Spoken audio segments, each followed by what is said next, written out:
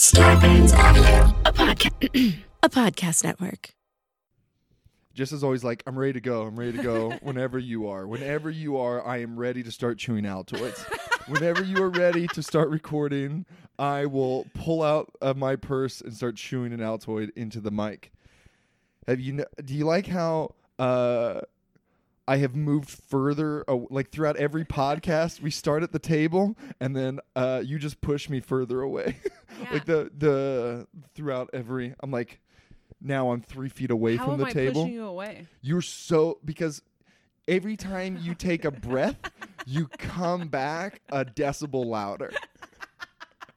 You'll be telling a story and you'll be like da da da da da da da da, and then you'll think, and you'll go so,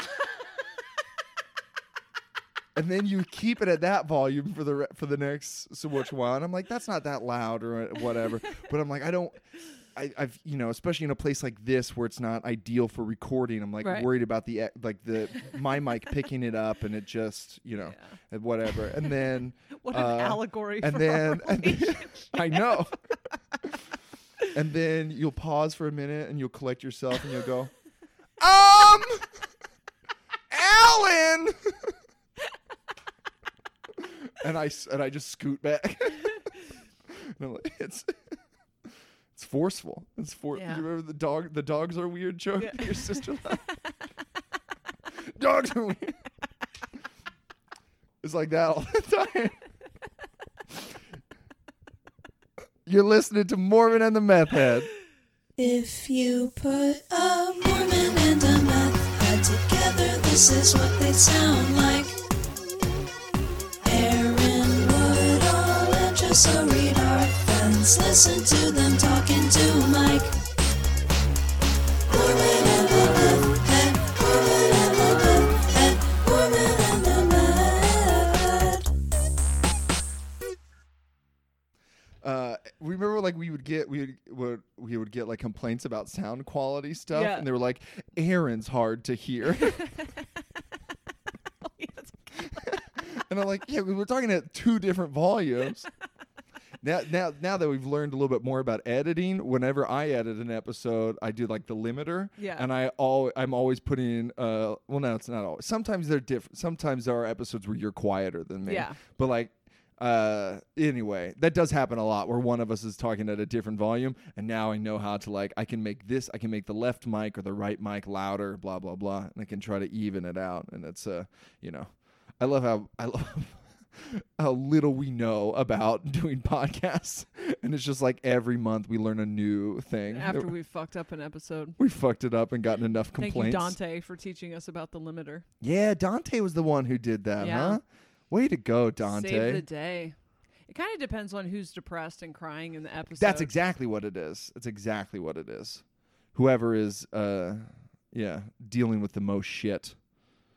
It's nice to do these fun episodes again. I'm sure it's going to be nice for them. Yeah. They're going to have a good chunk of I tried to say time. this in the last episode, and we'll probably edit it out, but I just want to say thanks for hanging in there with us during the last... It's been pretty heavy. Our lives have been pretty heavy, and I feel like the last few... All of the July episodes were pretty heavy. We had one extremely woo, and then the rest very heavy episodes, and... I was driving earlier in the car and I was thinking how funny we used to be and how, I had like stories and a point of view and stuff. And right now I feel like jello. I feel like I'm in this chrysalis phase and I'm trying not to be insecure about it, but I'm trying to be authentic and I'm trying to figure out who I actually am in this evolution. And so I have the urge to put the shell back on, to put the exterior back on, because I feel more secure in that, and I'm like not letting myself do that, but I am self-conscious about it on the podcast. So I just want to say thank you for being patient with my duffel bag of feelings. I think not that I was the funny one anyway, but no, I think and it's not like we have any plans. We're not making any promises to stop, because next month we'll probably be sad again. It's just who we are. But I think like we always hear nice things from people. The people that like that emotional stuff are always like, "Oh, that was great. That was really, really good."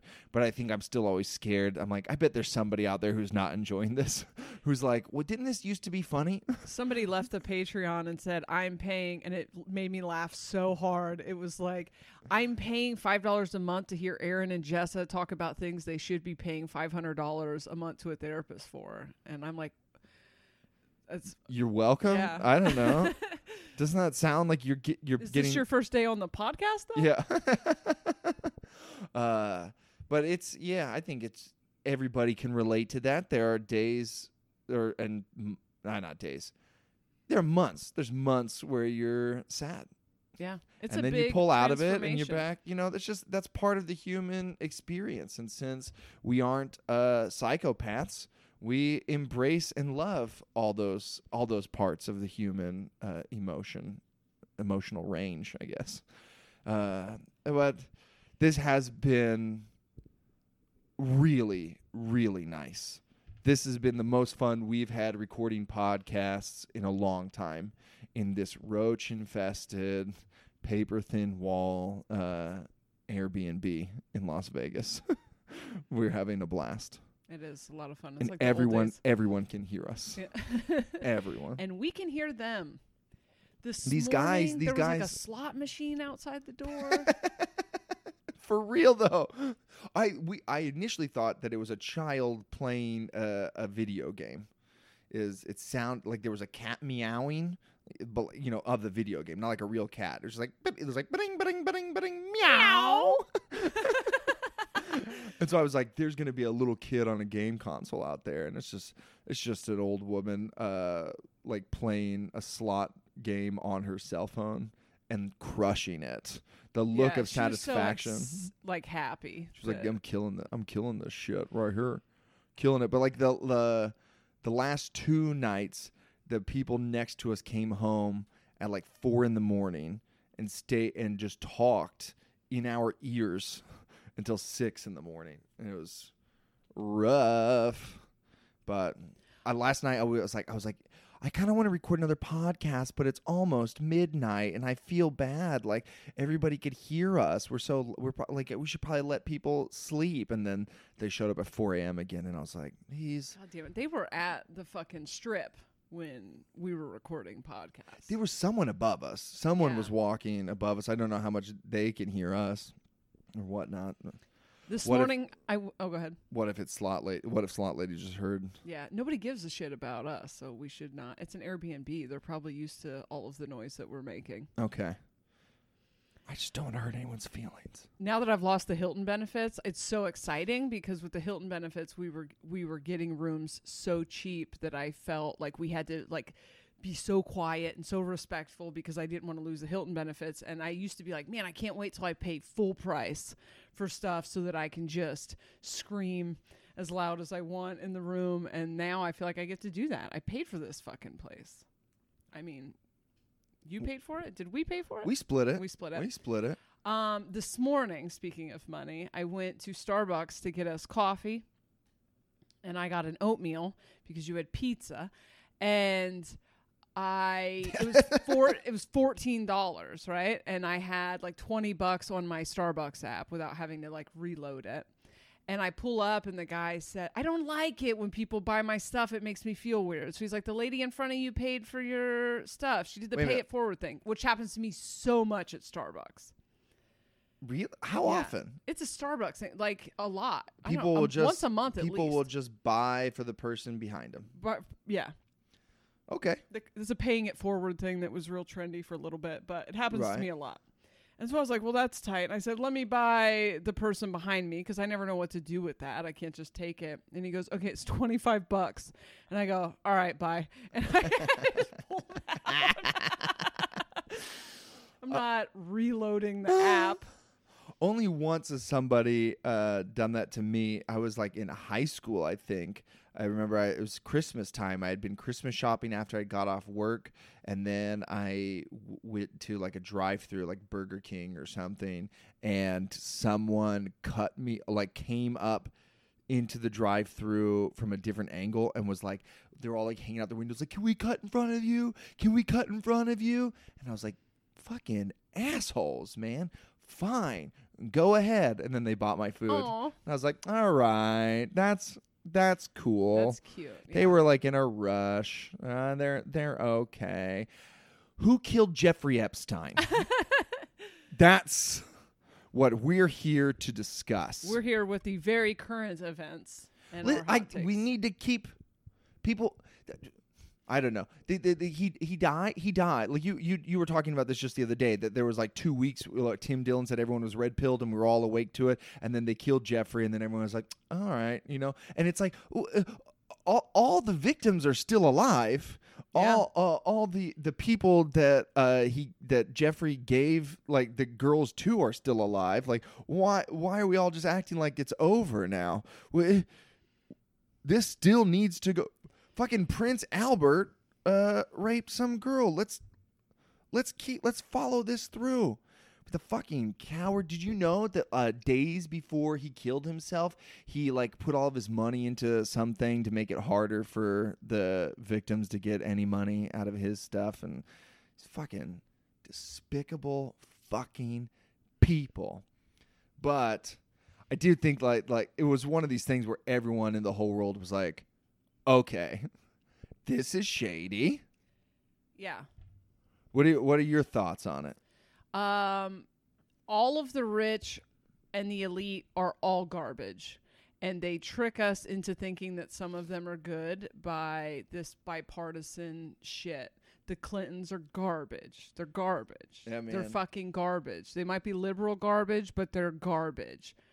She's not, and I'm not talking from a political standpoint. I'm talking about someone who's been covering up her husband's disgusting perversions her entire life. And I don't even get that far into it, but it's just like, of course, they're raping and doing whatever the fuck they want. And I think in order to become a billionaire, you have to have a certain level of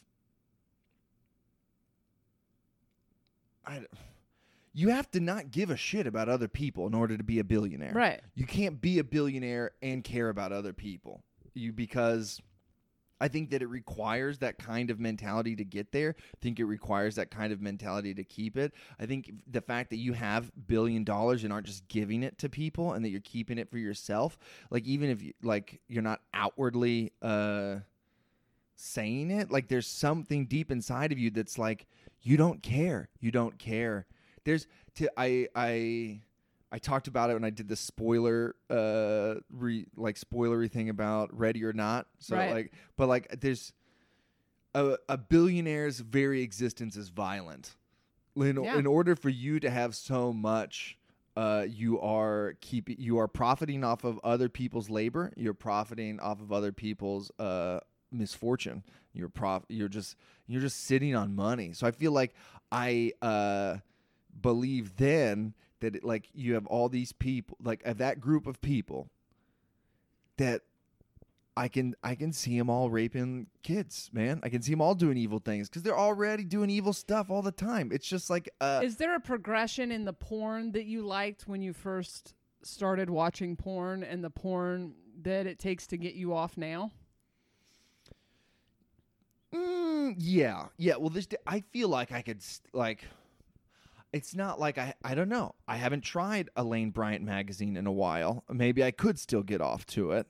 I don't think I'm incapable of getting off to just pictures, and I don't know, but I have never tried it. This would be an interesting experiment. But have I gone to through darker stuff? Absolutely. Absolutely. I used to just, yeah, man. Now I need a dirty story. Like that's my I like having like a story that I can put like a POV thing that I can get into, whether it's my mommy or my sister or my daughter or something. Like I want some dirty, or like even just stuff like it's cheating, it's cucking, or like I don't know. I'm going through all kinds of stuff. I've been been watching pegging videos. Girls with strap-ons I never was into before, and now I'm into it. But I don't know if that means I'm not into other stuff. But that might not be a good example. But here you have people that can have anything, where you got the masses are chasing this external happiness that doesn't exist, but they're on a hamster wheel, and they're leveling up very in the material world. They're not leveling up very much. So it's like, oh, you might finish out your life if you are what we would consider super successful at 6 figures or something, you know, a new house, new car. Very distracted by smaller things. Here you have these people and I'm not even going to get into the fact that they're reptilians because I've already done that. But just from like a billionaire human being standpoint, they have fucking everything. They have anything that they want. Of course. They're that driven to get that much. It's insatiable. People who are that driven for power and money, it's fucking insatiable. Of course they are raping underage women. Of course they are. Like, it's like the fact that is surprising to anyone is just like, you don't like understand how anything works. And of course he got murdered. Well, I don't think that's I think that there's a lot of good people out there who couldn't fathom that.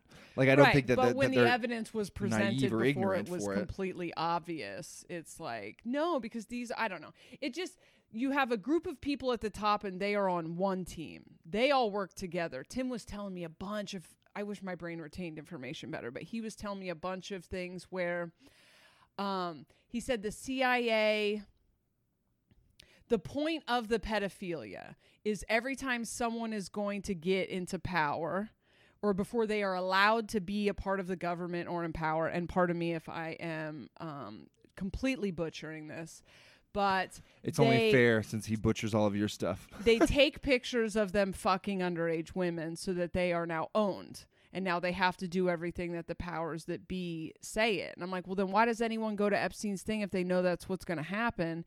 And he said, no, it's just an agreed thing. It's like, we're all on a boat together and we all have dirt on each other. That's how we know that everyone in this group will stay loyal to each other, is they all have each other by the balls. And then if you want to be a part of this group, this is what you do, which is like all the satanic ritual stuff that people describe. It's like, yeah. Obviously, guys, we're getting into conspiracy theory stuff today. That's like, I like conspiracy theories. This is maybe proven by now. How could it be proven that they make this agreement? What's that proven? I don't. I think that makes sense. I don't know. That resonates. Sure. My thing with conspiracy theories is I think that the simplest explanation is usually the explanation. Not to say, like, you know, like 9/11, for example. I think there's a lot that's fishy about 9/11, but like the deeper that the theorists go, the more they lose me, and like then I'm like, I don't know. Like, I think they would take like when you like your whole theory of how like it goes all the way to the top that Bush knew about all this stuff and that they planted explosives on the World Trade Center and detonated them. Like, that takes so many people that all have to be quiet about it. I find that a stretch. That's when you lose me, you know. But there's a lot of stuff just in like the 9/11 Commission report that's like, okay, well that's enough for me. I think that this is something fishy here happened, but like I don't believe that Dick Cheney personally ordered 9/11 to happen or something like that. Anyway, now I feel like I'm just rambling. I was trying to give you time to find the thing on your phone. Yeah, I know. Did I you find it? texted Tim, but then I was like, we should just have Tim on when you come to LA. Oh, yeah. I'll tell you what. Tim will Tim's the conspiracy guy. He can tell us everything. Yeah, because like he tells me all the stuff, and I'm like, yeah, here's the thing with me and conspiracy theories, and I think I was snippy in the group and upset somebody, is our group? Yeah. I know some conspiracy theory stuff. I've been someone who went down the conspiracy theory rabbit hole, and it's a pendulum in and of itself. It's something that it will cause you to become depressed and sad and hopeless and feel like, well, it traps you, and it doesn't do anything. You can't change it, So I have I'm not surprised by any of the stuff. I think the CIA is not what we think it is. The CIA controls a ton of what we perceive to be reality in this country. I do think 9/11 was an inside job, but probably not in the same way that other people think that 9/11 was an inside job. And I don't care enough to know, to look into the explosives and all this. Who fucking cares? It did what it did. But we came really close to waking up enough to where the elite got exposed for who they are. And I think something interesting that the elite does is convince us that there's more than one team of them. They are united. This is the problem with us, is that we are split off into so many fucking different groups against our actual enemy. They are our actual enemy, but here we are fighting amongst ourselves. We're fighting against different religions and different classes and different sides of the coin. And one thing I don't like about the left is that we talk about the right as if they are teaming up with their enemy and don't even realize that their best interests are in heart. But it's not terribly different on the other side. Yeah, man, the left, we love our billionaires. Mm-hmm. The left loves our billionaires. Elon Musk is someone I don't know. If he really put, it seems like he wants to build, a better rail system for America, and he wants electric cars, and I'm like, all right, this seems like he's doing good work with his money or something, but I just don't trust any billionaire, man. I think I'm assuming he's a billionaire. I think he is. I don't know. Also, just I don't know. He seems mostly real, like just an awkward dude. Most people that have this great PR story, I'm like, I don't trust anyone. You just have PR people. Elon seems just like a weirdo. Maybe he's okay, but I don't trust rich people, dude. But Jeff Bezos is not on our fucking side. He's not on our side at all. I don't trust most conflicts. AOC seems cool, but I'm still skeptical. I'm so because it's don't break my heart, AOC. All they have to do is feign conflict, and we are just oh, this person's fighting for us, and they've got our best interest in heart. Really, I think the only way that we win is if we overthrow the government. Right. Period. I don't think we can legislate our way to freedom. I don't think it's possible. I think that is a rigged system set up by people who are owned by corporate interests, and I think when they I think it's pretend.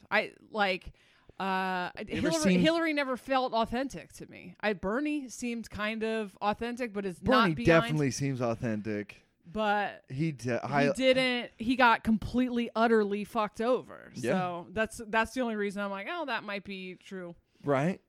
But no, I hate how much I like AOC because I feel like any politician will eventually turn. You ever seen Frank Capra's Mr. Smith Goes to Washington? No. It's a classic. Did you know Congress tried to have that movie banned when it came out? Frank Capra did a screening in D.C. for members of Congress, and they hated it. But it's still... Is it a documentary? No.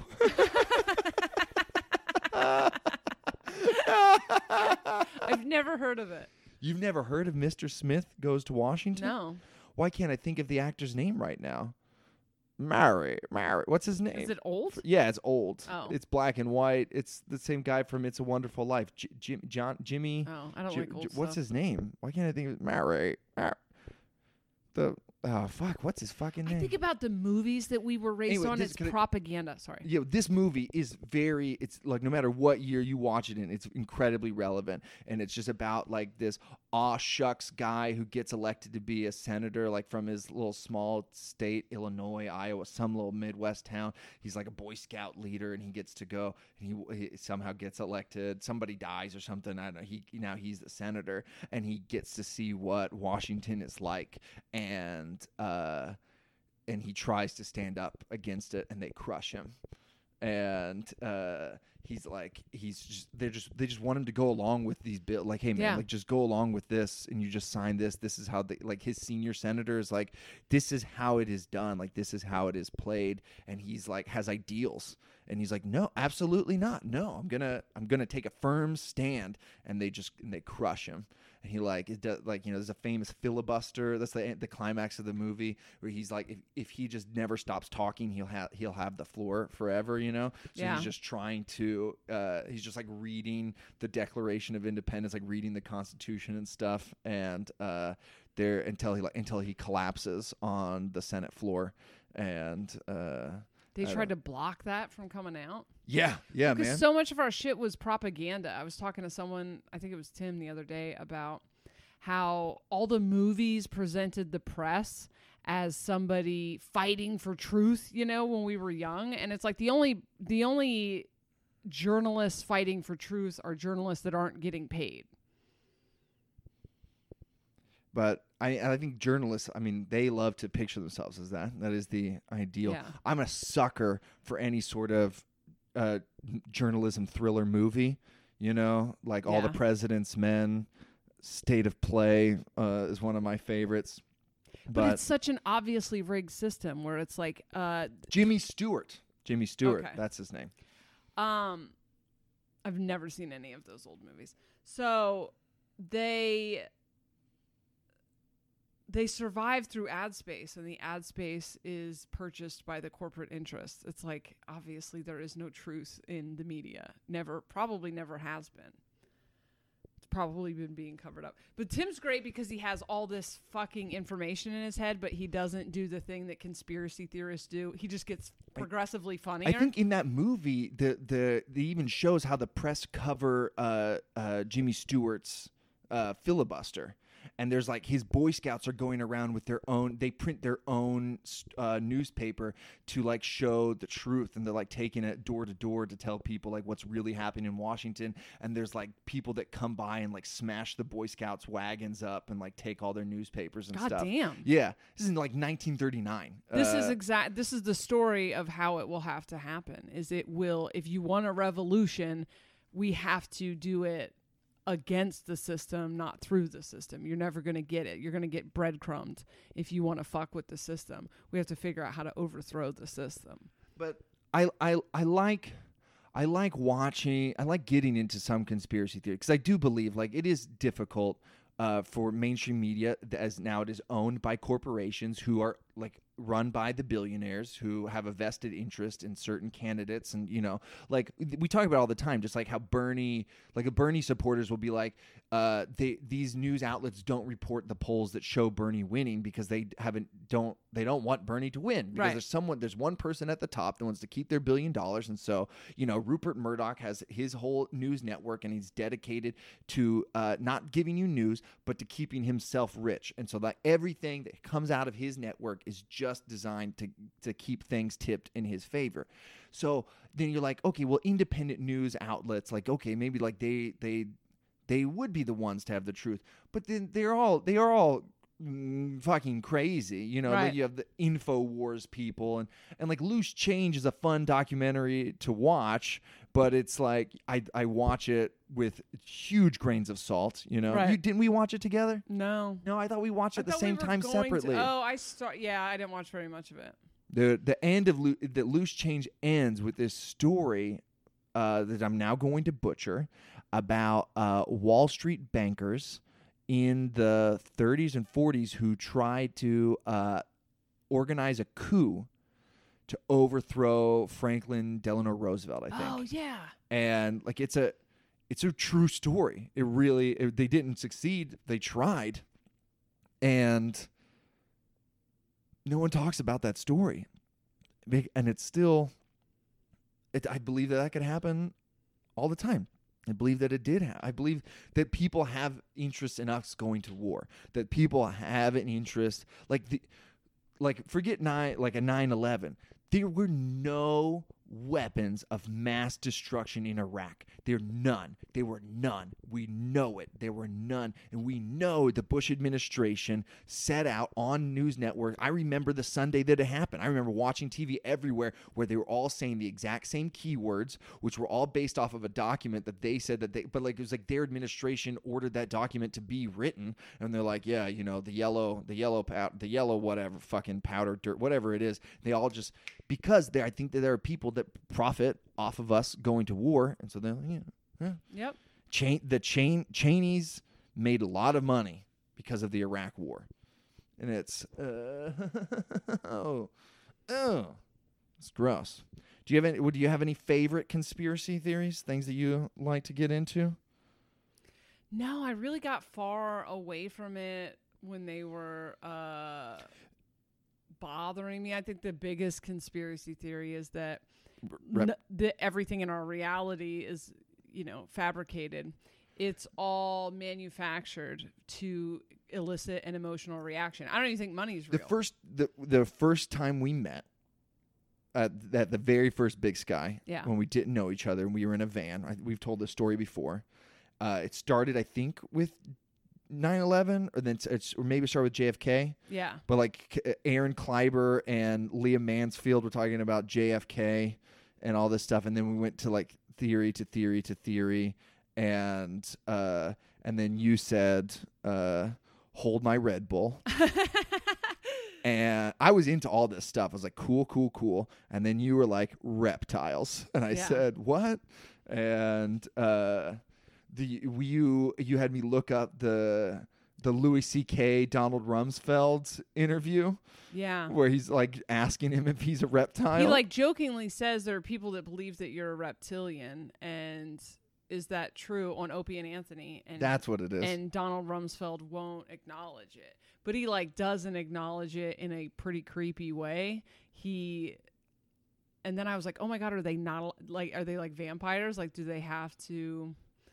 Yeah, dude. It's hey, man, if you're a narc, you have to tell me. Exactly. If you're a lizard person, you legally have to tell me. That's the rules of the game. But I did think it was weird because at one point, George Bush did address it. He did address the fact that he was being accused. And now it's a lot of people know about the reptilian agenda. But this was this was 9/11 era. Mm-hmm. And it was just David Icke raging about it. I'm assuming that's how you spell his last name. He had written a couple books, and I had already I asked the aliens about it, and we've talked about this on the podcast before, where they were reptilians is kind of a dumb name for them, but they are parasites. They're not gods, and so y'all are creating their reality. And they're shapeshifters, and I haven't told you this yet. Somebody came on Soberish whose girlfriend was a shapeshifter, but what? Yeah. That's a good get. That's a good guess to get. I booked a ex of a a reptilian. Yeah, we should. Not a reptilian. She was a jinn. Oh, a shapeshifter. Sorry. So I didn't know there were more than one type of shapeshifter, but they are shapeshifters, and I don't know. Their bodies don't age. The reason they're called reptilian is because they're cold-blooded. But their bodies don't age. But that's just so obviously what it is. To me, when I watch it, I'm like, there's not that it's not about money. They're tricking you into thinking it's about money. They have the money just because money's fake and it's something to keep you on the hamster wheel. It's a trick, but it's a pendulum. And they trick you into thinking it's about money. It's not about money. It's about power. They're narcissists. They're eating your fucking energy. And so it's all just... But was there a time where you were super into it, and then did you fall out of this stuff? You're it didn't make it. Yeah, when I first woke up, it was everything was so obvious to me. Because when 9/11 happened, I immediately was like, "This feels fake.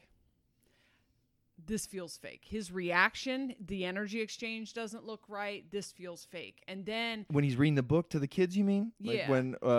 Not even that part, because I didn't see that till the movie came out. But when he would talk, when he would give speeches, there was a tell he had. He would he would talk about things that were very dramatic, and then he would, and I think he's an idiot, but he would smile. He would not smirk, because that makes him seem nefarious, and he never felt nefarious. He felt like genuinely like on pills or something, but it felt fake. It felt manufactured. And this was a lot of like trying to get us to go to war, and the trying to get us to go to war was so fucking obvious to me. And now everybody talks like, it's so obvious. A bunch of Saudis, like our ally, those were the hijackers. Yeah, but and then we immediately invaded Afghanistan. And then Iraq. Yeah. So it's like, I mean, I remember as a kid, I was in high school, and I remember being like, this is bullshit. I was not exposed. I was around tweakers, but it seemed like society at large was all on board, because the word terrorist was so pumped into the mainstream. It was constant. And that just seemed like hypnotism to me. It seemed very obviously designed to keep people triggered. And they did the same thing with the crash. And the crash actually got me.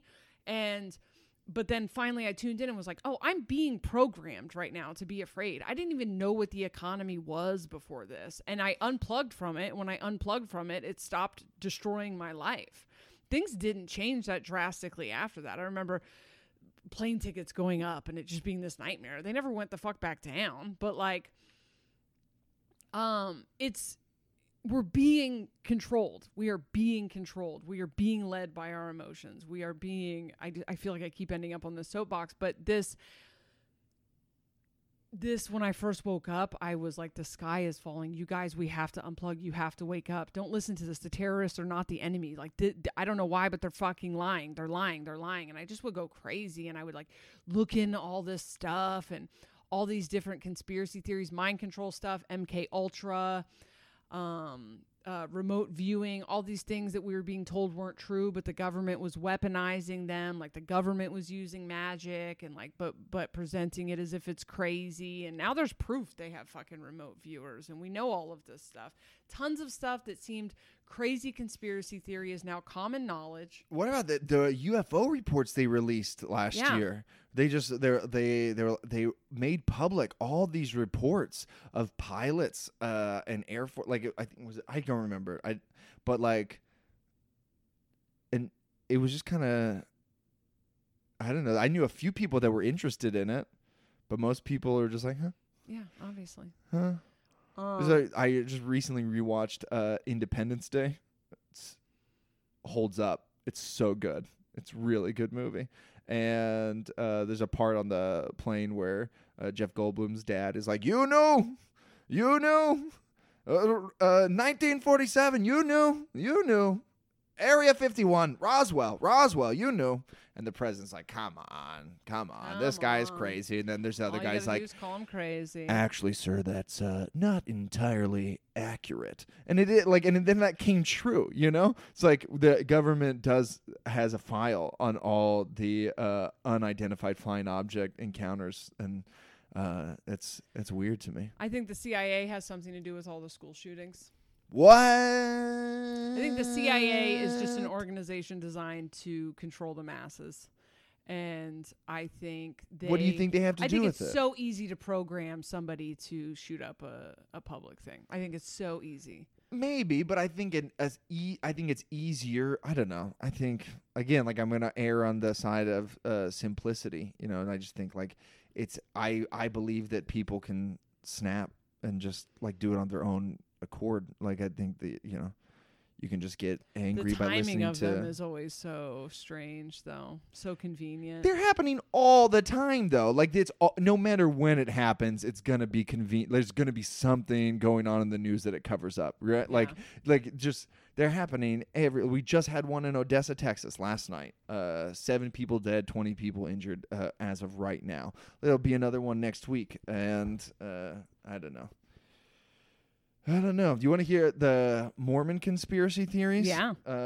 This Mountain Meadows Massacre. Somebody was asking us to talk about this on the podcast, so I will happily oblige.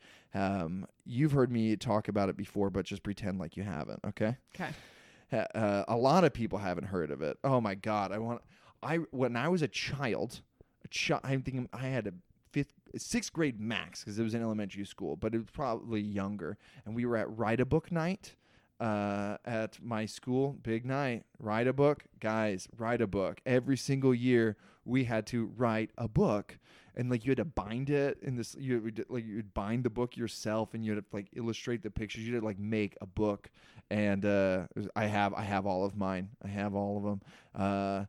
In 3rd grade, I wrote a mystery novel about the case of the missing baseball equipment or something like that, and it was like two brothers got a Cal Ripken Jr. signed ball and a Tony Gwynn signed bat, and then they got stolen, and they had to solve it. And in 4th grade, I wrote some Star Wars fan fiction, illustrated the X-Wing fighters by myself. 5th grade, I moved into my historical fiction phase. I wrote some historical fiction about the Civil War, about the 54th Massachusetts, which is Denzel Washington in Glory. You know, the all-black regiment in the Union Army. I like made my mom take me to Civil War battle sites all that summer. I got really into it.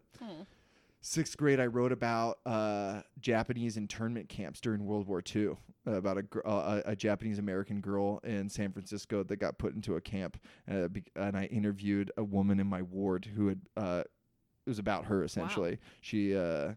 She had lived through that. And it's so crazy that this is happening again. Like, you know, like American citizens are like getting picked up by like people with papers are being picked up by ICE and being deported. I just saw a story that like a Michigan man, an American man that ICE had deported to Iraq was then killed in Iraq, and they're allowing his body to come back to America to be buried with his family. It's just so fucked up. Can I go back to conspiracy theories real quick? Sure, man.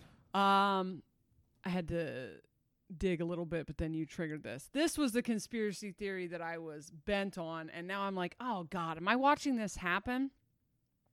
That they had FEMA camps. They were setting up FEMA camps all over the country because they were going to take our rights, and then the people who fought were going to get locked up in camps. And they had, some of the stuff that I read was that they had turned storage units into places where they would turn into prisons. And there was a storage unit by my house in Portland that had a tower, the guard tower on the top of it. And I was constantly breaking into this property to like stare in the windows and investigate and shit. I was very into this, finding all the FEMA camps, and I was positive I was going to get put in one of them because I was hip and I was going to lead the revolution. And it didn't happen. This was back when they were like getting ready to chip everybody and stuff. And part of me thinks because the awakening was starting, but then they put everyone back to sleep so effectively with 9/11 and the wars and stuff that they didn't have to launch a full-on offensive. And now I'm like, oh, are they getting ready to do this again? Are they gearing it up for it? But all the people that were hip to it before are now completely complacent because it didn't happen last time. I do think about that because the internment camp stuff feels like they are conditioning us to get used to the idea of internment camps. And they are, I did see that they're starting to pick up American citizens. And I just hope to fuck that enough people wake up that we are able to yeet them off of this timeline. Just kidding. Take that out. Yeah. Wow. Really trying to reach our younger listeners. I really hope that enough people wake up that we can stop it before it happens, that we can jump before it happens, because it does feel like they are moving in that direction. But in 2006, Children of Men came out, and a lot of people at the time, I mean, it's an amazing movie. A lot of people at the time criticized it for being kind of outlandish and being a little, pessimistic and how crazy and far out it was. Watch it right now. I encourage everyone to watch it. I mean, simply for the tracking shots alone, but it's an amazing movie. but it is so prescient, so relevant to right now. It feels so close. Throughout that whole movie, Clive Owen walks past people in cages that are just like all immigrants, all people. Just like there's police everywhere trying to snatch people up who don't belong in England. You know, but like the whole world has gone to shit, and England's one of these last places that like is still kind of okay. So they're just being flooded with immigrants, and they're just locking everyone up. And there's also like rebellious factions that are getting locked up, and there's just people in cages everywhere throughout the movie, and it feels like we are close to that, man.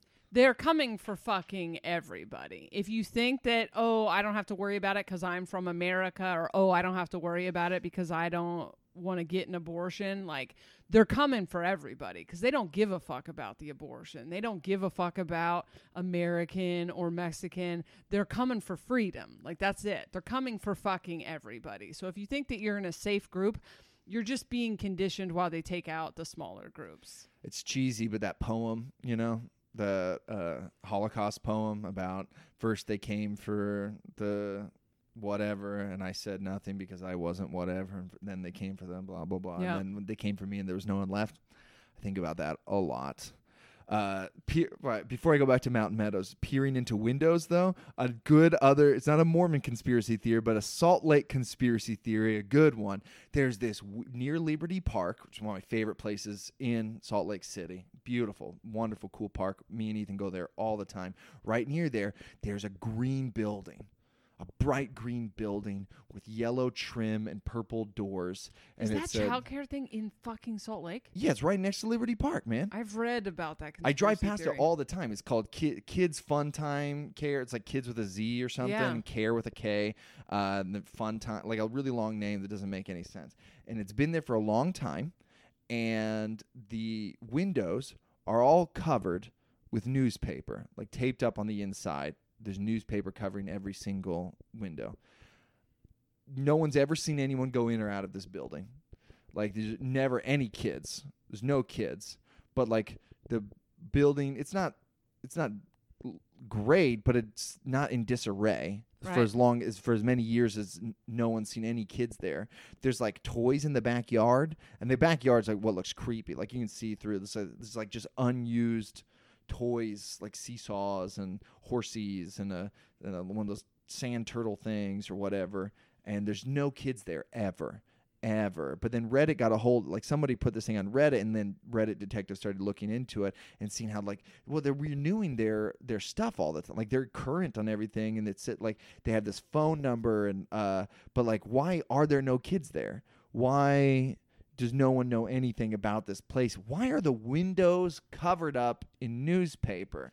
And pretty quickly, there were people commenting on the Reddit that was like, hey, I know the owners of this place, and they're being harassed with phone calls from you guys. And then people on Reddit were like, you work for the CIA. Like, you're not. You just created this account right just now. I think the most prevailing theory is that it's a CIA black site. That's everybody's favorite theory. I like that one, but somebody just made an Area 51 meme out of that. Like, let's storm this place. They can't stop all of us, you know. And immediately there were comments of like, these owners have been through enough of this. Please stop harassing them. And I'm like, what do they own? Why do they own? Like, what is that? Yeah. I didn't know that was in Salt Lake. I was all about that fucking thing when it came out. Yeah, dude. It's I could drive you past it the next time that you're in Salt Lake. It's not far from my house. I drive past it all the time and think, what the fuck is that? So strange. Anyway, sorry about my write-a-book detour, but I'm glad that it brought us to that. I'm at Write-a-Book night, which is the night that everybody's book is on display and it's being judged. They have judges come in and like give prizes for each grade level. I don't think I ever won. I think the most I got was an honorable mention, and I think it's bullshit because I had really good stuff, you know. But it's unappreciated my time. But at Write-a-Book night, this man comes up to me. He is the father of my brother's friend. And he's like a kid that I ended up babysitting a couple of times as I got older.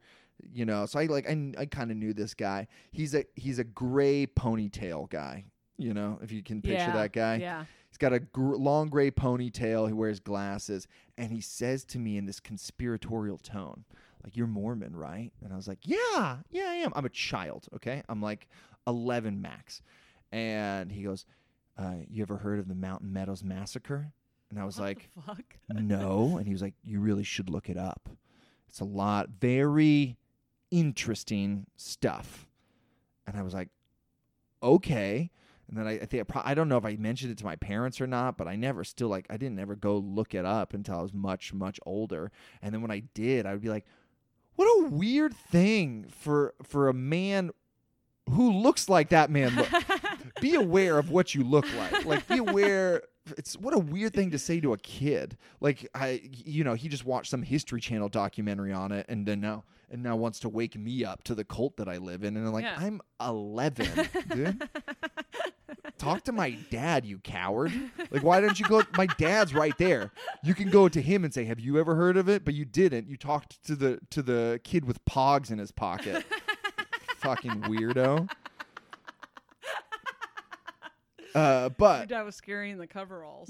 yeah, no, you're not gonna say shit to my dad. So the Mountain Meadows Massacre is probably the worst thing the Mormons have ever done. And I know Mormons who love to be like, "Oh, well, everybody has done something bad, and that's not that. We didn't kill that many people." But it's like, God, we killed a bunch of people, though. I don't know, that one video where the guys were all talking about modest women in a music video was pretty bad. It was like a One Direction parody, right? They're all, and they had, what's his name, David Boyer in that video. Oh my God, that's precious. It's so maybe tied for first. Oh, Jess, I'm so glad you brought that up.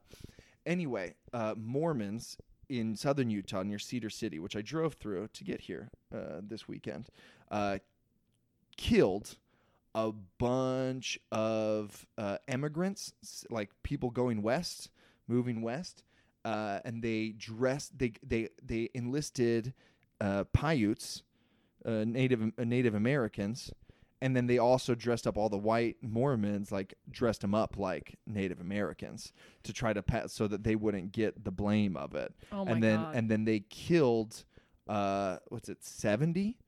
They killed a bunch of men, women, and children. They killed anyone over 7, but then like kids like 7 and under, they let them live, and then like gave them to Mormon families in St. George to raise or something. Okay, the video's definitely second. Yeah, definitely, for sure, right? And it's like Brigham Young is behind it. They never. God, he sucks. He does suck. They only ever convicted one person. Only one guy was ever tried and convicted. One guy turned state's witness. He left the church and then turned state's evidence against them. And I think some other people like we were definitely involved, but were like never. They never had evidence or anything or like that.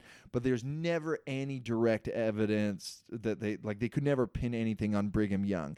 But I feel very confident pinning it on Brigham Young.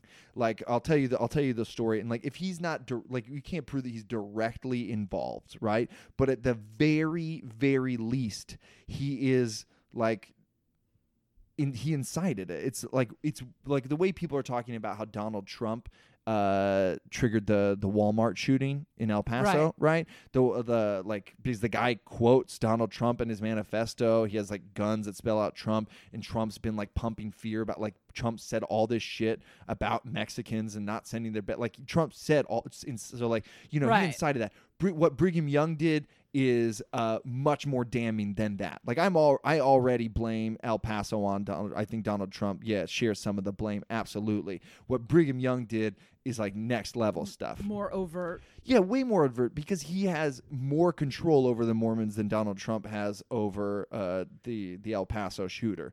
He was their prophet. He was their God's mouthpiece. Right. And he told them straight up that they had to this ties in with blood atonement.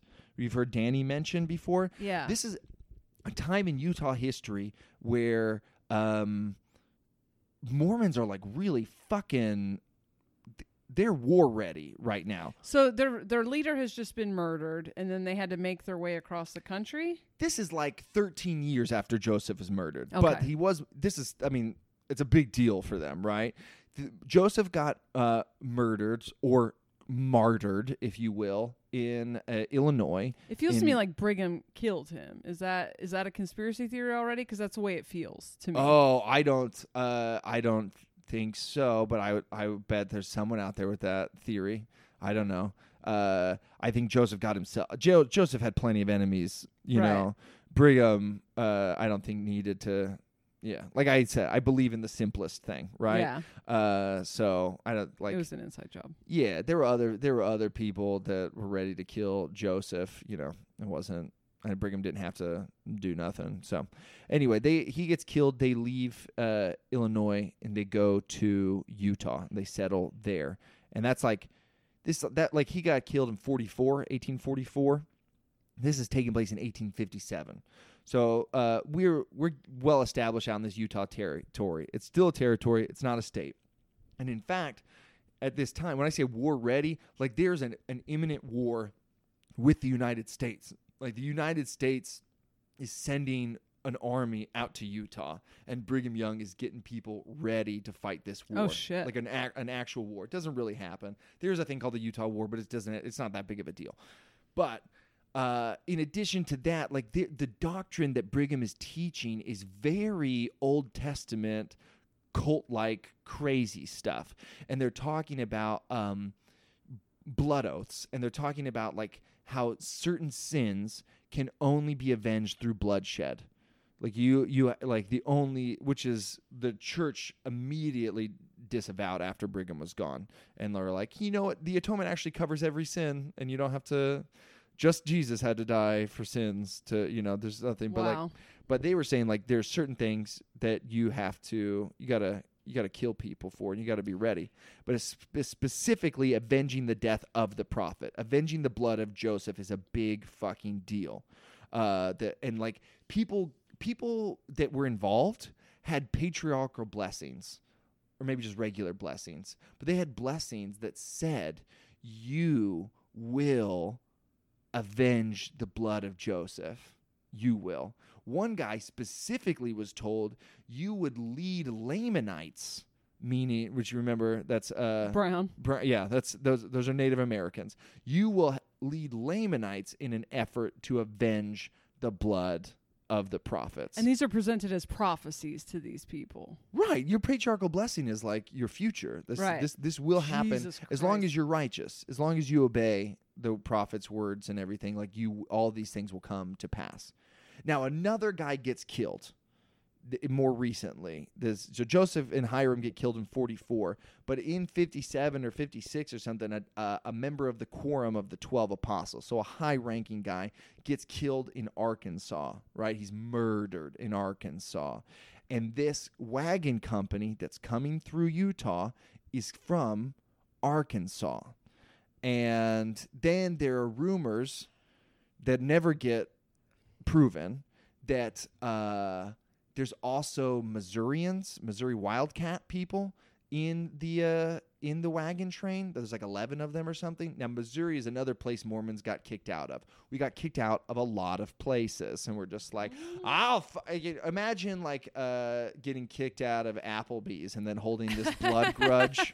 You're like, My wife got diarrhea. Yeah, I'm gonna fucking kill anybody from an Applebee's. So they're just like they were Mormons in Utah were spreading these rumors, and who knows who started them, but they factually false. They're not true. But the Mormons in Utah were hearing these rumors that these Missourians, these wildcats in this party had the gun that killed Joseph, that shot the guts out of Joe. That they were bragging about it. They're in our territory, and they're bragging about having the gun that killed our prophet. They're from Arkansas, where they just murdered an apostle. But like that apostle got murdered by the husband of a woman who he stole. Like he took another plural wife that was already married to another dude, and that dude shot him. And then I think some other people stabbed him, you know? Love hurts. That's the risk you took. You play. Polygamy's a dicey game to play, bro. And then you went to Arkansas. What the fuck did you go to Arkansas for? Stay the fuck in Salt Lake, dude. So all these rumors going around, which is just lending. It's just making people feel justified in what the evil that they want to do. You know, I really think that Mormons are also jealous of their wealth. Like the people that this train that's coming through, they like had nice stuff or whatever, and they're going to California, and our prophet told us to sit still in Utah. That's our fucking problem, you know. Right. We were told to go settle Saint fucking George, and these guys get to go to San Francisco. So I mean, of course you're mad about that. Right. We stuck next to a body of water that is undrinkable, and we're mad about it. So, but this wagon train comes into Salt Lake City. There's a lot of tension. We're very scared of outsiders at this point, any outsiders, because like the American government is coming. At this point, like Brigham Young is enlisting Native Americans to help him fight his war against the American government when the army shows up. Wow. So he is teaching all this stuff, and he's telling people, he's getting up at pulpits, and he's sending other people out to other cities to preach the same message about terrorists. And it's very cult-like. It's very much like Waco or something, you know. And it's like, be scared of the government and like listen to me. And we're God's chosen people. People believed the second coming was about to happen. They believed it was going to happen in like 1891 because of some obscure like vague thing that Joseph said one time. And Brigham's teaching that it's all like, you know, this is going to happen, and that justifies a lot of violence in people's minds. And they feel like, oh, you know, like second comings are right around the corner. The wicked people need to be wiped from the earth. We're God's chosen people. So it's a very interesting, I think, you know, relevant story, and what you can get people to do when you hype them up like that, and you warp their mind and tell them all these things, and and it's just they're using religion to get to do violence, which is not. It's exactly what's still happening, you know? Right.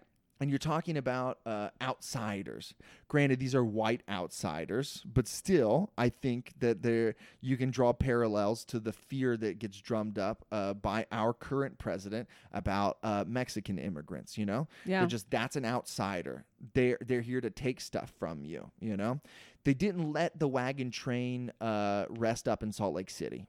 There was a lot of tension there when they got to Salt Lake City, and they're like, you should get the fuck out. There was another rumor that this wagon train poisoned a spring that killed some cows and a kid. Also not true.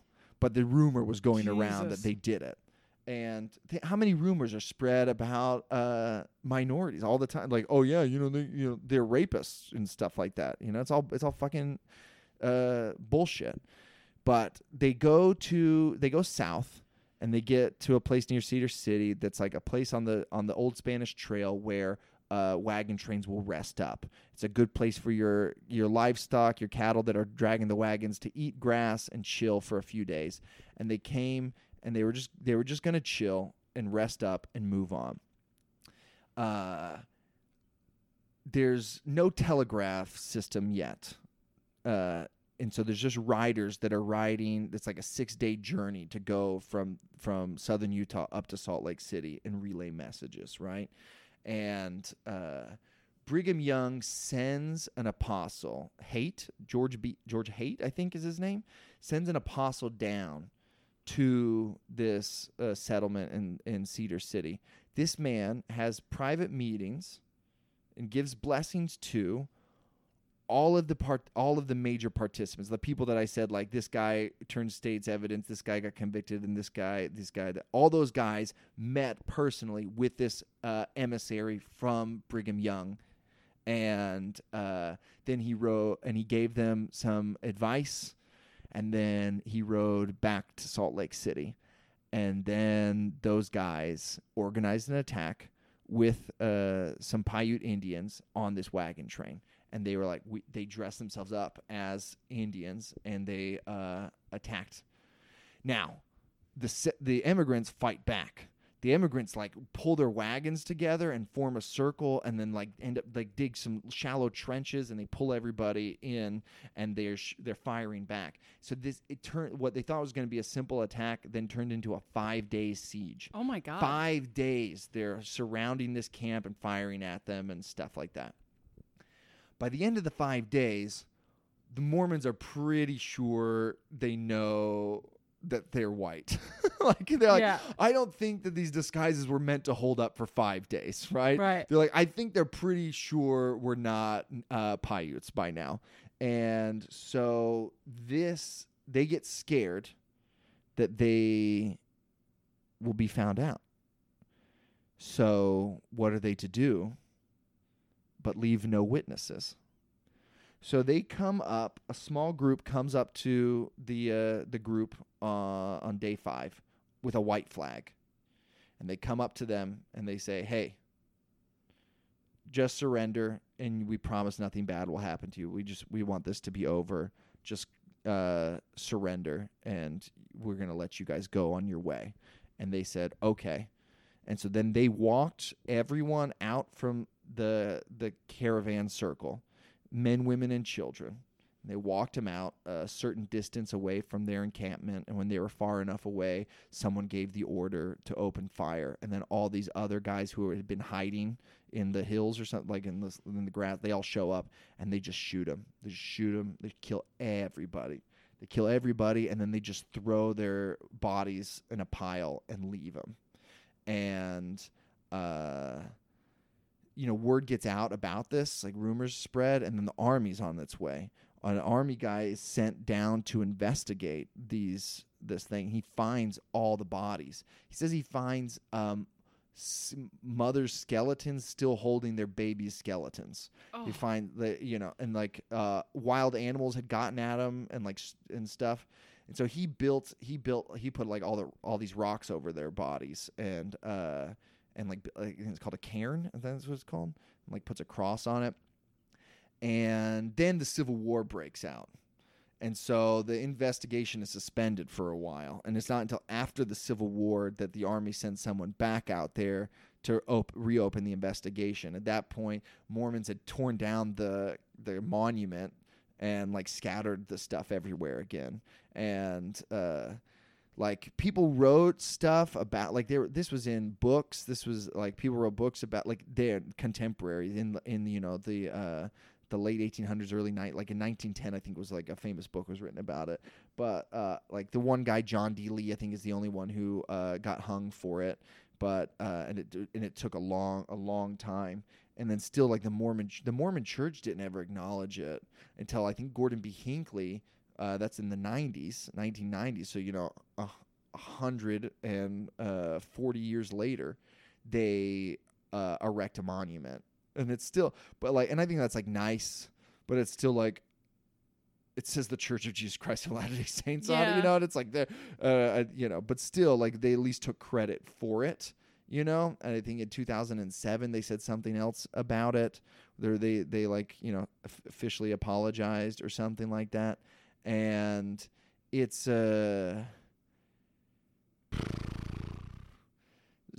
it's just dark and it's dumb, and it's like most Mormons don't know anything about it. Really? Yeah. How? They don't talk about it. So what was the original game plan? Was just to steal their shit?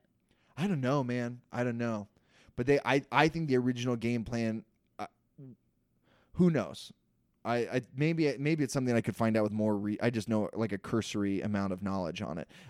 Maybe it's something that people do know, but I think we might never know what people thought they were going to do. Like how many people like were really like knew that they were like, did they get people involved just saying we're going to scare them? Maybe they were all down to kill him. But I mean, like I look at all these guys who had these blessings that said that at this time in the temple ceremony, you do these weird things, and there used to be like in my parents' day, there used to be this like throat slitting gesture that was like, if you ever tell these secrets, you're going to die or something. Right. Back then, it was even like that went away by the time I went to the temple. You didn't do that anymore, which is so weird that this everlasting important covenant, like eternal symbols change all the time. But back in that day, it was even darker.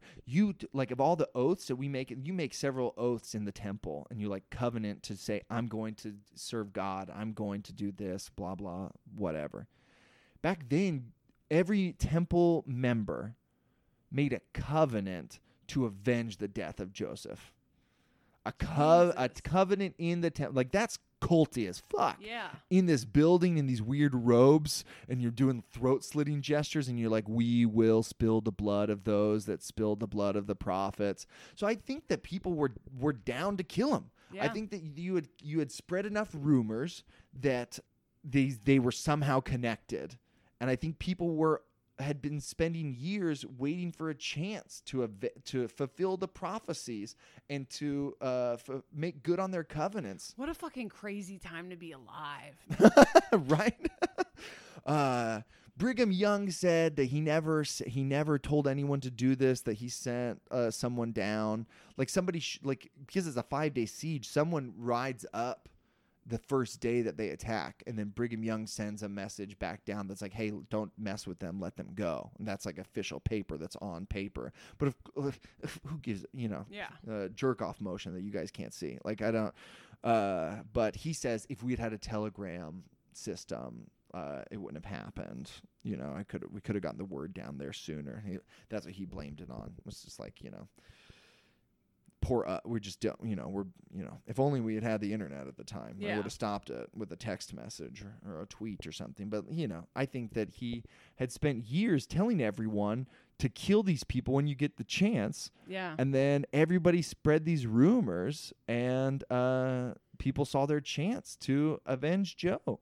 And so they avenge Pratt, like this other guy who had just gotten killed, There was some other rumor that, like, one of the people who stabbed the guy in Arkansas was in this wagon train, And I was so confused growing up why people didn't like Mormons.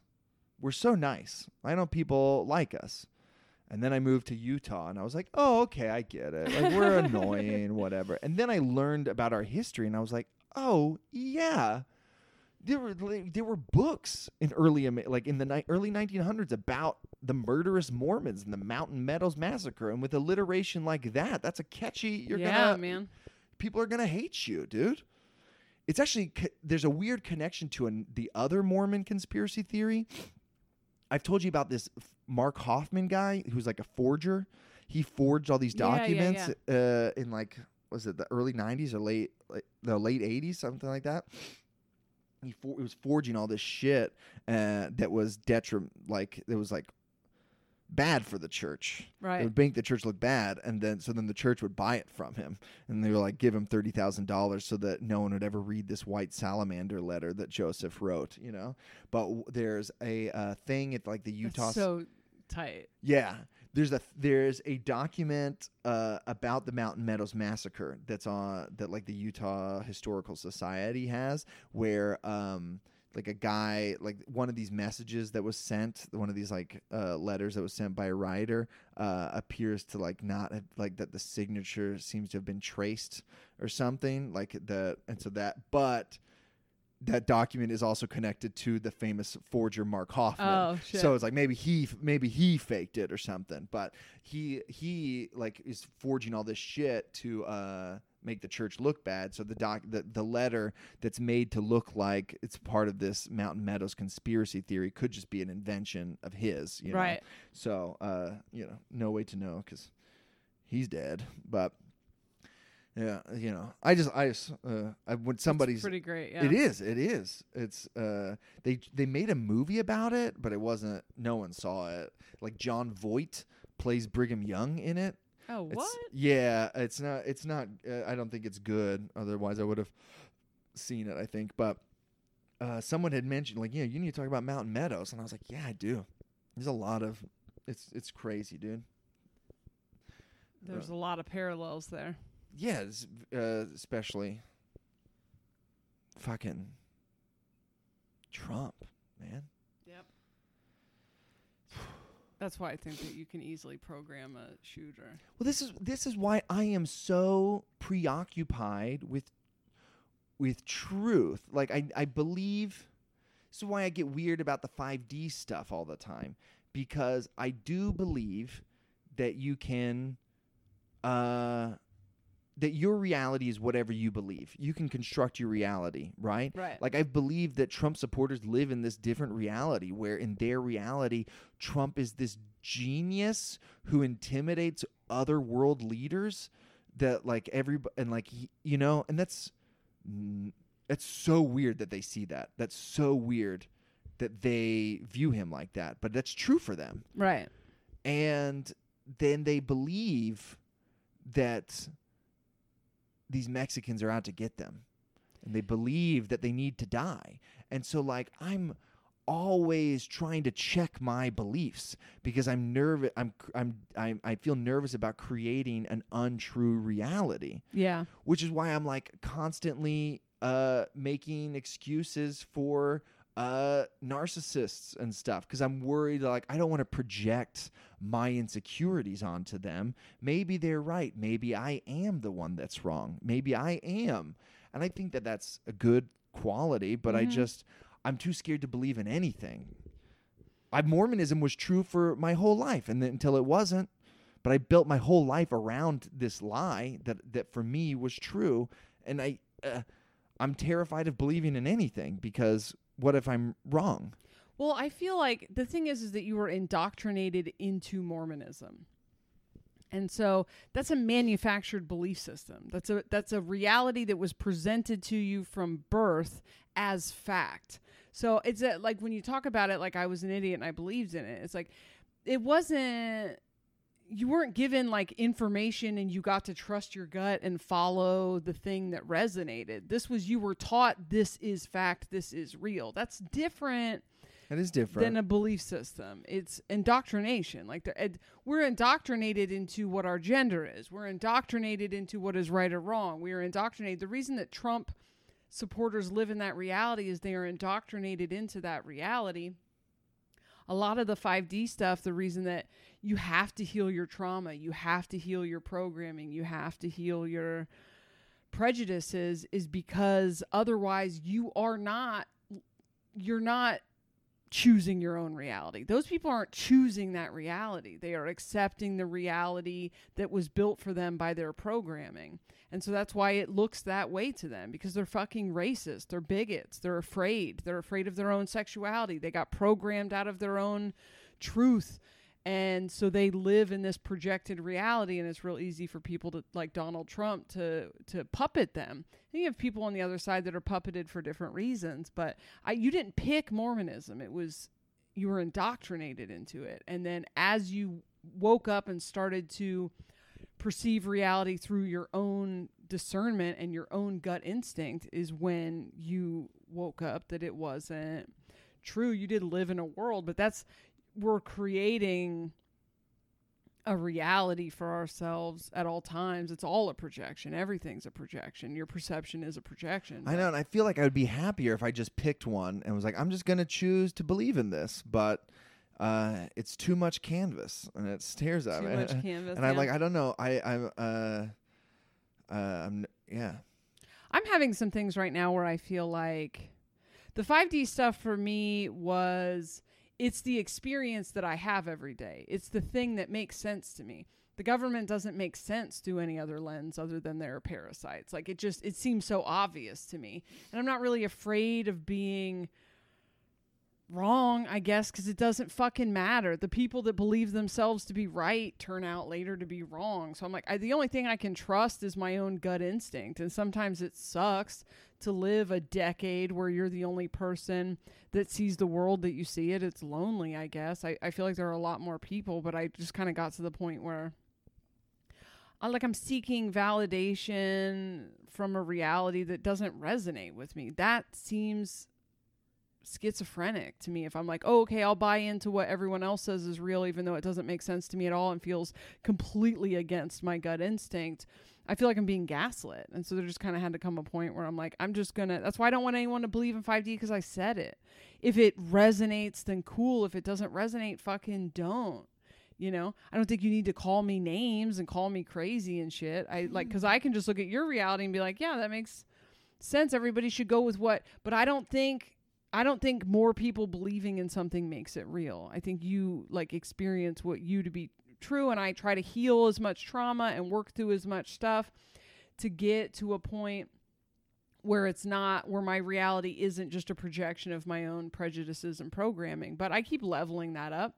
I'm like processing this relationship that I keep, not this relationship, but a previous relationship where I found out that like, it wasn't great. Like I thought it was great and it wasn't great. And then I want to like swim in this self-doubt. But at the time, with the information that I had available to me, I was happy and it was fine. And I can just accept that. I can accept that and then work on living a more authentic life with people who treat me better and not hate myself for believing something that was not true.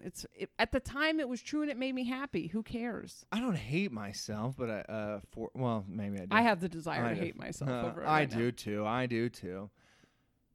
Just nervous about repeating the same mistake. Yeah. And I've said this before, but it's so much of enlightenment or awakening or whatever, or growth in general, just seems to like invoke more problems for me. Yeah. Like, you know, oh, I found out about narcissists. Now I'm worried everyone's a narcissist. I'm just paranoid all the time. And you're like, oh, I woke up out of this belief system, this indoctrination, and now I'm just worried that I'm indoctrinating myself at all times. I found out like, oh, reality is a construct, and now I'm constantly worried about what reality I'm constructing and like what am I creating? And I think that I just create some. I want to be more like you, where you're just like, I'm gonna believe in this, and you believe in yourself a lot. So much more than I do. Like, and you get things because of it. Like you got on Comedy Central from Delaware because you just believed that reality, right? Yeah. And I'm like, I would have a better life if I just picked a reality and went with it. And instead, I feel like I'm letting reality like dictate me. Like I'm being very passive and like and unhappy. But it's just when I think about like, okay, I'm gonna do it, even if it's something just simple about like I'm gonna, like a career thing, like the Comedy Central example. I can't stick with it because I just then have all these doubts. I'm like, are you just lying to yourself though? Are you just going to bankrupt yourself and ruin a future for your son because you believe in this crazy dream that you're going to be an actor? Blah, blah, blah, blah, blah, blah. And I'm like, I just feel frozen all the time because of it. It's so interesting. I'm so glad that I know you and have spent time with you when I deal with Phoenix, because Phoenix hates making decisions and gets frustrated. And it's so difficult for me to parent that. I've talked about this before, because freedom and autonomy is so important to me that I want my kids to feel like they make all of their own decisions, and I don't want to interfere with their decisions. And so I'm constantly asking her. I just took her clothes shopping and was like, what do you want? And that's what I would have wanted. Like my parents would have, you know, my dad and stepmom were pretty good about it, but that's not how my mom would have handled it. You know, I felt by Phoenix's age, by 9, I felt imprisoned by adults. I fucking hated the idea of being told when to eat, when to go to sleep. I hate making my kids do anything because it feels like I'm like, they are beings. You know what I mean? I don't care how old they are beings. And I don't want to infringe on who they are, what they want to do. It's very difficult for me to be a mom as a result. And I don't want to make Phoenix's decision. She's 9, you know? And she's like, I don't want to make these choices. Pick some outfits for me. And because the second I ask her to make a choice, she like gets overwhelmed. And I'm like, tell me about the feelings when you get overwhelmed. Are you afraid you're going to make a mistake? Because nothing's permanent. You can buy these clothes and decide you don't like these clothes and just go buy more clothes. Like nothing, it doesn't matter. I can decide that this is my belief system and allow it to evolve into something else. If I went back, I cringe sometimes when I go back and think about, I thought about baby mama trauma yesterday, and I mean, I'm like talking you through, and it's like a valuable piece of the evolution, but I'm like talking about Tabitha like, you know, this is just a person who fell in love with someone else, which is never what I thought. But I was like, oh, I have a dog in the fight. Of course I think she's a narcissist. Of course I think she's abusive because I'm jealous of her. But I think back to every time people start the podcast and they're talking about the open-handed thing, and they're like, Jess is so mad, your views on love. And I'm like, oh, keep listening, because I eat an absolute shit sandwich on that arrogant ass episode, and I want to like feel like that's a mistake and be embarrassed by that, but it's part of the process, and it's cool, and mistakes and failures are fun. And if you don't, you know, I jump off a million cliffs and I break a million bones, and it's fine, because I do land on comedy set. I do like I wish you had been around to watch me staring down the barrel of having to move to Delaware. Like, I wish you could have watched me, like, I wish you could have seen me, like, actually starting to crack and lose my shit when I'm like, I jump off of a reality where my bills are all paid, and now my bills aren't paid, and I'm about to lose everything, and I don't even have rent for 2 weeks from when my very expensive rent is due, and I'm just like, it's going to be okay. It's going to be okay. I pick the reality. The reality doesn't pick me, and I'm like trying to hold my shit together, but I'm kind of not holding my shit together, and then reality has to fucking bend to that, and it did bend to that. But I also have a very intense desire right now to believe in mistakes and to hate myself for being someone that just adapts and chooses a different reality. I don't know what's happening, but I'm like, it's insufferable, right? It's got to be insufferable to know me and to watch me just change. I don't know. It's like, I want this, and I go after it, and then if it doesn't happen, I'm like, I'll try wanting this, or I'll go from this angle, or whatever. And it's like, it can be can be frustrating, but underneath, like, just speaking for myself, I've gotten mad and been like, you just change. Like, it didn't work out, but you won't just admit that it didn't work out. You're just like, nope, I never wanted it. Now this is what it was really all about. And I'll be like, but I am aware enough to know that underneath that frustration is jealousy. I'm jealous of it. I want to do that. Because, you know, like I am over here hating myself and wallowing in my failures, and I'm watching you just like effervescent Teflon, just keep going, keep rolling, keep going. And so, yeah, I think that's what the frustration stems from. Well, I feel like I get both sides of it. I don't know, because I look at things through your eyes, but like, there are still things that I want. I still want to make a show, and I didn't like that it was in someone else's hands, and I didn't like that we were like hitting this brick wall, and I'm like, we'll just figure out a way to do it ourselves. Like, fuck, I hate fucking gatekeepers. I put a comma in there somewhere. I hate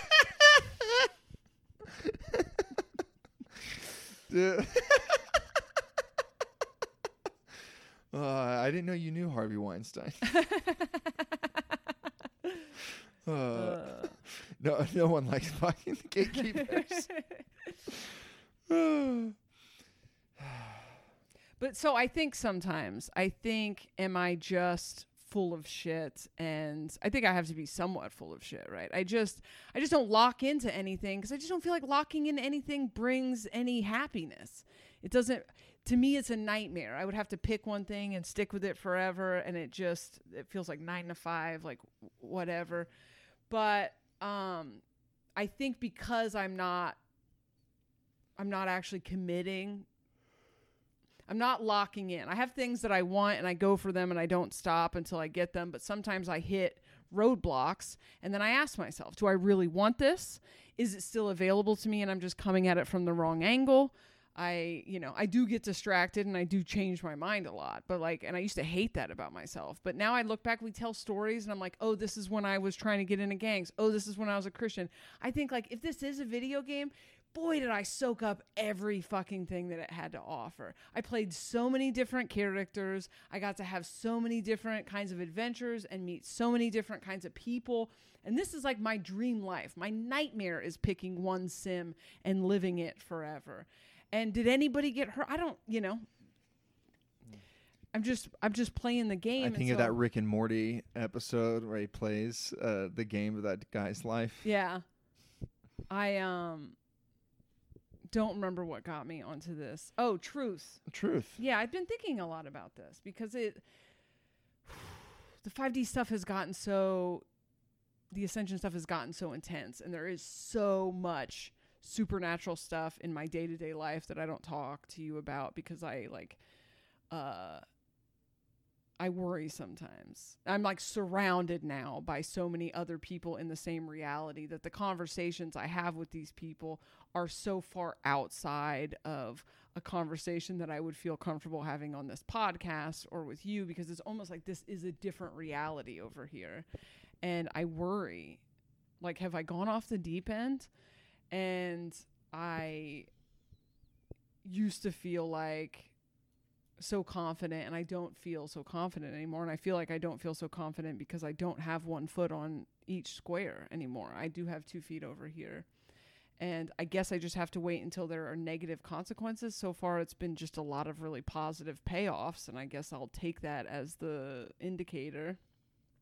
But it's all the reality that I'm experiencing, and it's not based on what other people tell me. Well, when I believed in Mormonism, that's an all-encompassing thing. I think I'm afraid that when I say it, people just think I'm talking about when I believed in this religion. That gave my whole life purpose. My whole life purpose was based on that.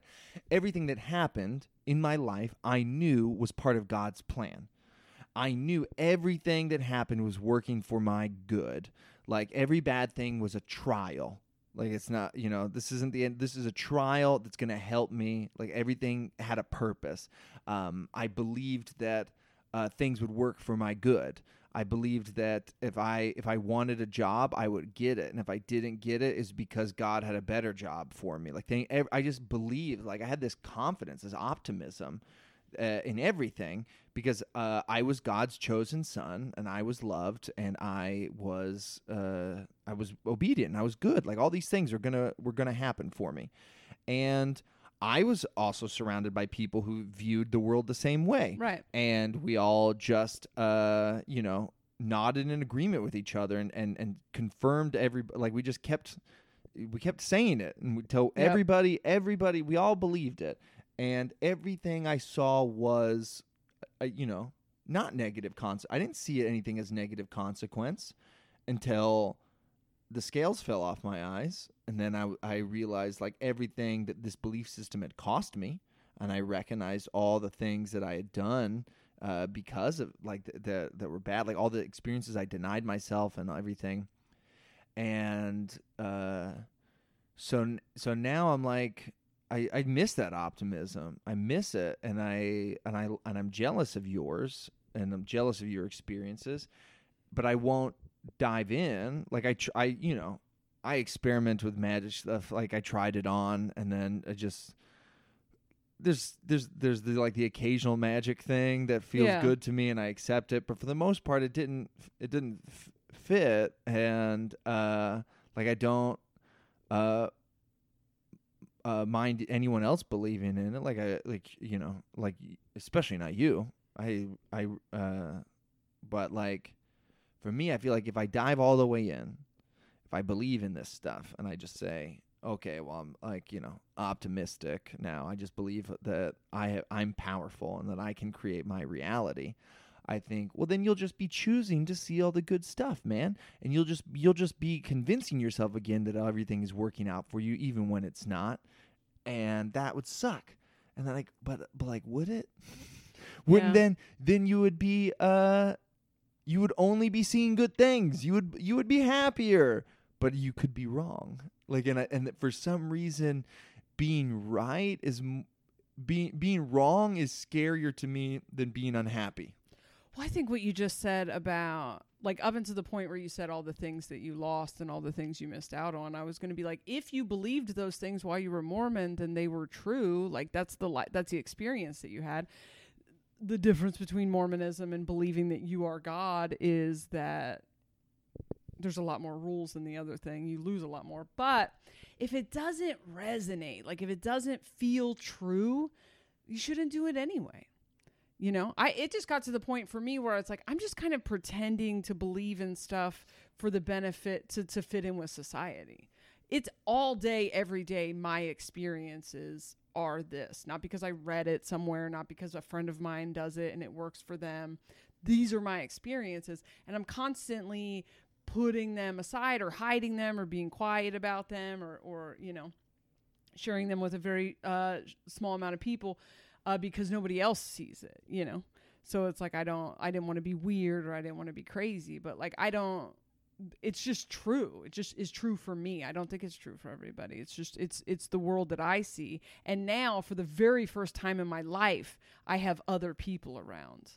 You know, I do think I was exploited by somebody who just knew enough about it, and I was so lonely in the world without anyone who could see the things that I could see and could speak the language that I spoke, that I stayed somewhere I didn't want to be for a long time because of it. Now I just have there's so many people, and so now I have a community and stuff, and it's fun.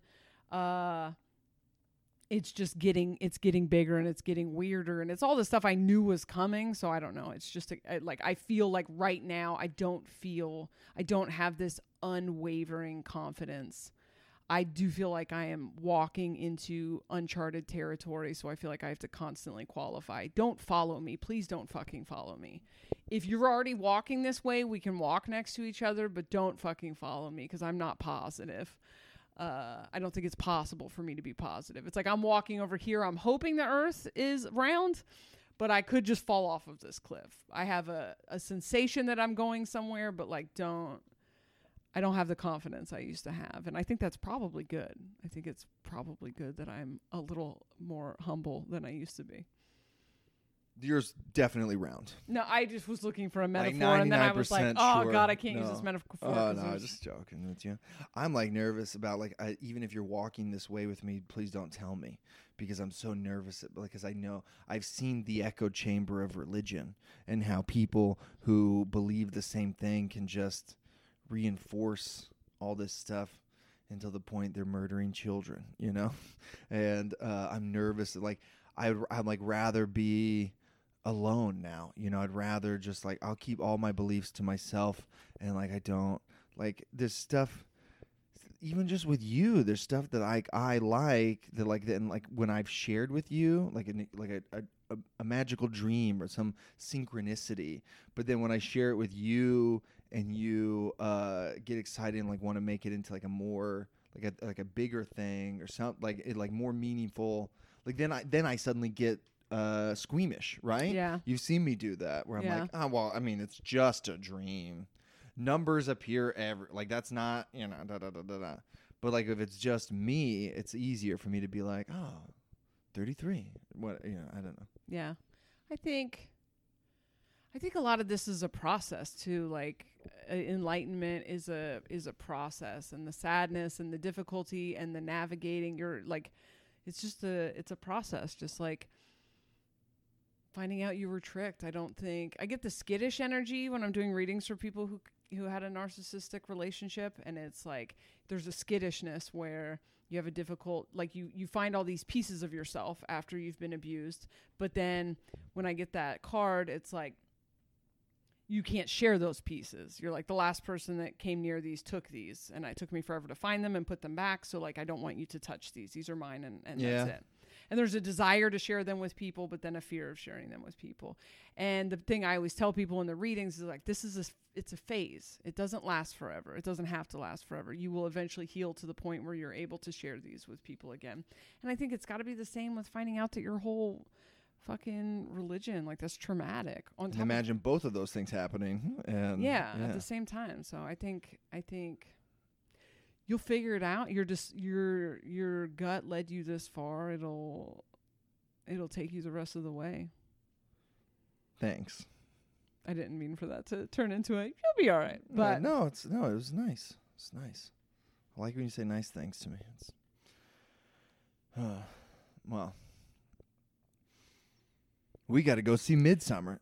We'll close on this. I had texted Tim at the beginning of this thing. Oh, yeah, said, let's bring it back to conspiracy what's stuff. the thing called with the CIA blackmailing people? And he said, history and the present. So we'll have him on late September. It'll be fun. We'll get...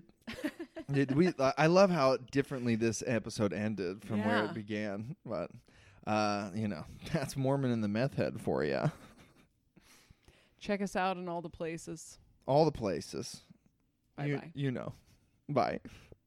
If you put a Mormon and a meth head together, this is what they sound like. Aaron Woodall and Trisha Reid are friends. Listen to them talking to Mike. Mormon and the meth head, Mormon and the meth head, Mormon and the meth head. Starburns Audio, a podcast network.